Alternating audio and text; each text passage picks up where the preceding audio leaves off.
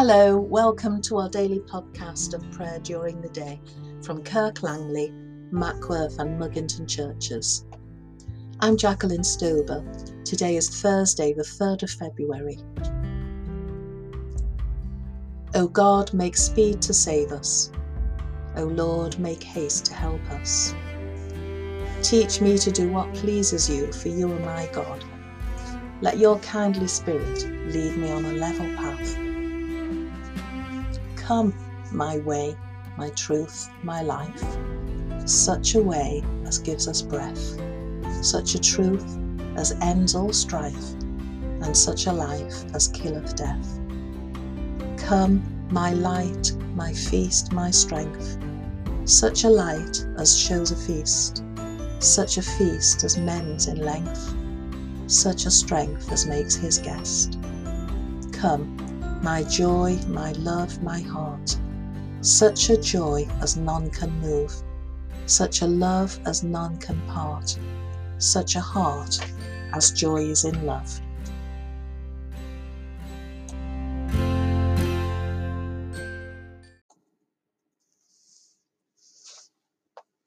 Psalm 133. Mercy and truth are met together, righteousness and peace have kissed each other. Behold how good and pleasant it is to dwell together in unity. It is like the precious oil upon the head, running down upon the beard, even on Aaron's beard, running down upon the collar of his clothing. It is like the dew of Hermon, running down upon the hills of Zion. For there the Lord has promised his blessing, even life for evermore. Mercy and truth are met together, righteousness and peace have kissed each other.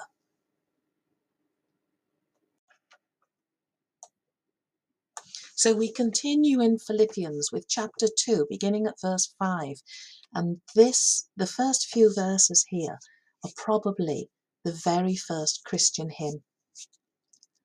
Let the same mind be in you that was in Christ Jesus, who, though he was in the form of God, did not regard equality with God as something to be exploited, but emptied himself, taking the form of a slave, being born in human likeness, and being found in human form, he humbled himself and became obedient to the point of death, even death on a cross. Therefore God also highly exalted him and gave him the name that is above every name, so that at the name of Jesus every knee should bend, in heaven and on earth and under the earth, and every tongue should confess that Jesus Christ is Lord, to the glory of God the Father.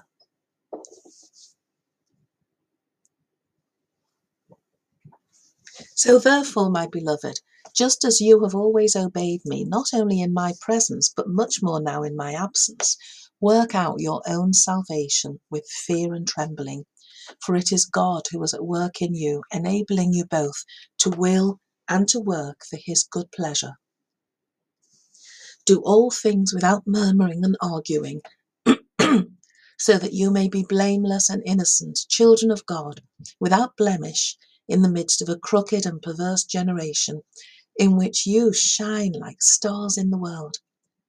It is by your holding fast to the word of life that I can boast on the day of Christ that I did not run in vain or labour in vain.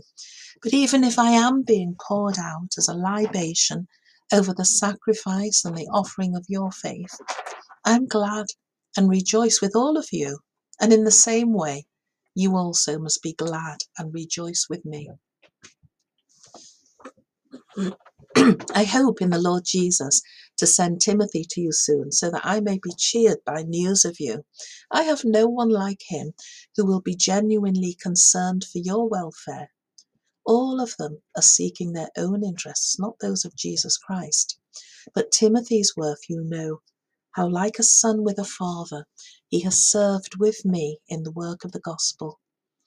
I hope therefore to send him as soon as I see how things go with me, and I trust in the Lord that I will also come soon. Still, I think it necessary to send to you Epaphroditus, my brother and co-worker and fellow soldier, your messenger and minister to my need, for he has been longing for all of you and has been distressed because you heard that he was ill.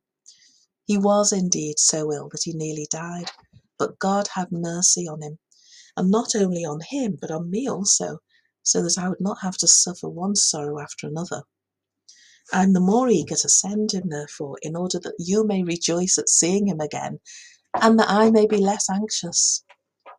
Welcome him then in the Lord with all joy, and honour such people, because he came close to death for the work of Christ, risking his life to make up for those services that you could not give me. Chapter 3. Finally, my brothers and sisters, rejoice in the Lord. To write the same things to you is not troublesome to me, and for you it is a safeguard. Beware of the dogs, beware of the evil workers, beware of those who mutilate the flesh, for it is we who are the circumcision, who worship in the Spirit of God, and boast in Christ Jesus, and have no confidence in the flesh, even though I too have reason for confidence in the flesh. If anyone else has reason to be confident in the flesh, I have more. Circumcised on the 8th day, a member of the people of Israel, of the tribe of Benjamin, a Hebrew, born of Hebrews, as to the law, a Pharisee, as to zeal, a persecutor of the church, as to righteousness under the law, blameless. Yet whatever gains I had, these I have come to regard as loss because of Christ.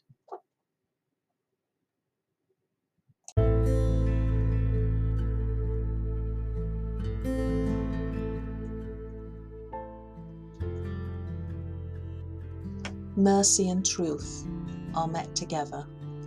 Righteousness and peace have kissed each other. Let us pray. Grant to your people, good Lord, the spirit of unity, that they may dwell together in your love, and so bear to the world the ointment of your healing and the dew of your blessing, through Jesus Christ our Lord. Our Father, who art in heaven, hallowed be thy name. Thy kingdom come, thy will be done, on earth as it is in heaven.